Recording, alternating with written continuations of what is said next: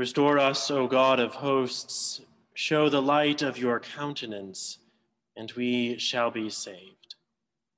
In the name of God, Father, Son, and Holy Spirit. Amen. Well, here we are at November's end. The season is changing. The days are shorter.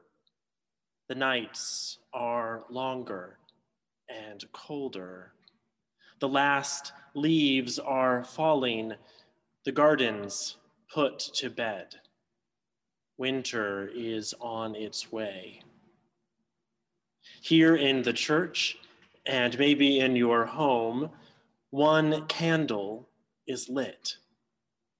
Advent is upon us. Christmas is near. The year is passing away. And what a year it has been.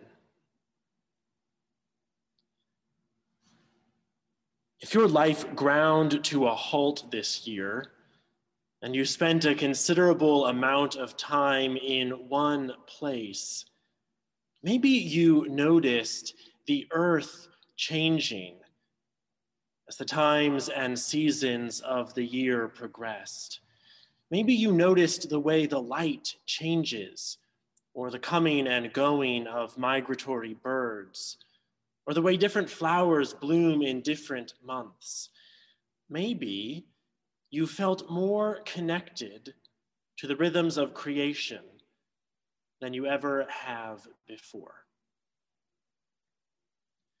Jesus and his disciples, like all people in every pre-modern society, were intimately connected to the earth and its changes. You have to be when you live without electrical light or industrialized agriculture or central heat and air.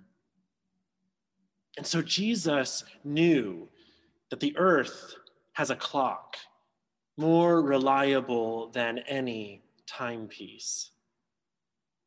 He tells his disciples, from the fig tree, learn its lesson. As soon as its branch becomes tender and puts forth its leaves, you know that summer is near.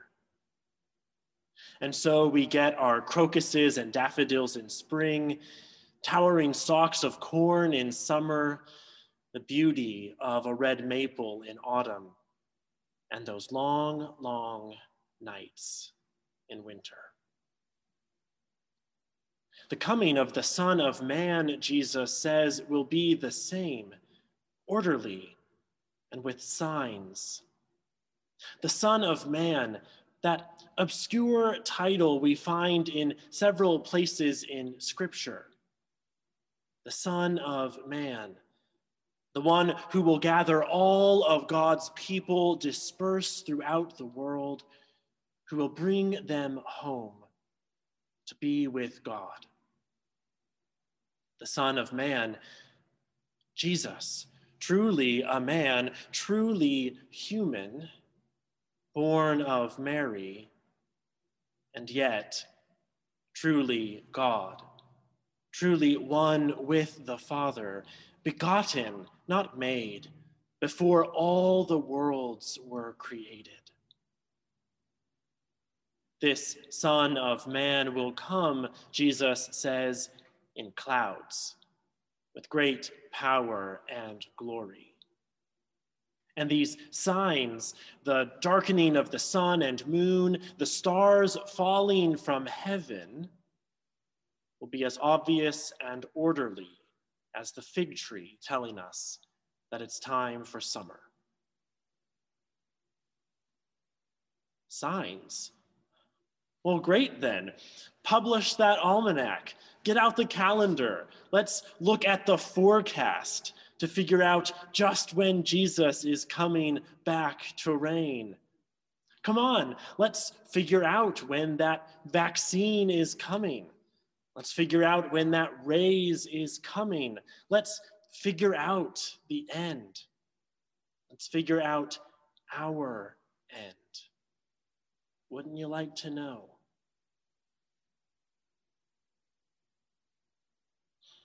Such a tempting way to read Scripture. Such a tempting way to go through life. Pretending like if we can just find the key, we've got it all figured out. But wait, Jesus says to that very human tendency, not so fast. Signs there may be, sure, but about that day or hour, no one knows. Neither the angels in heaven nor the Son, but only the Father. You do not know when the master of the house will come. You do not know when the end will come. You do not know when your end will come. And if you've lived in this world long enough and you've loved long enough, you probably didn't need this scripture to remind you of that. You do not know when the time will come, Jesus says. So keep awake, keep alert. Keep awake, friends. The end of the year is upon us. The end of the age is upon us. In a stable not that long ago, the Son of Man was born into this world. And God gathered us.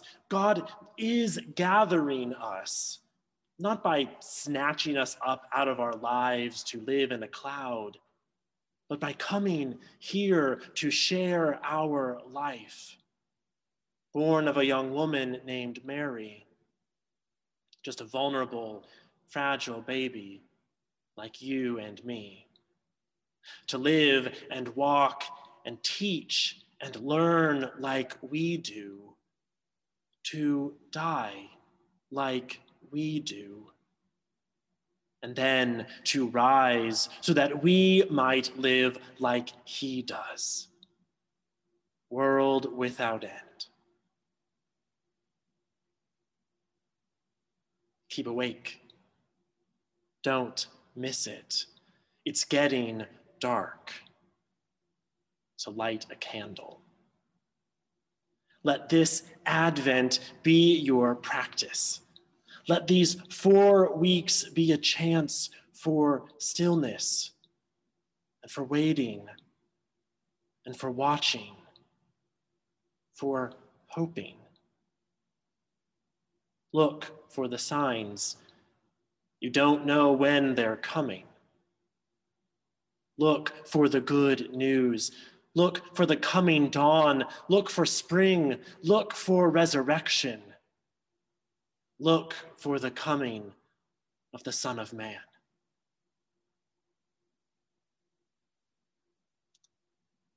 As we wait for the winter to be over, as we wait for this pandemic to be over, as we wait to remember once again the birth of this child, keep awake, lest he find you asleep when he comes suddenly.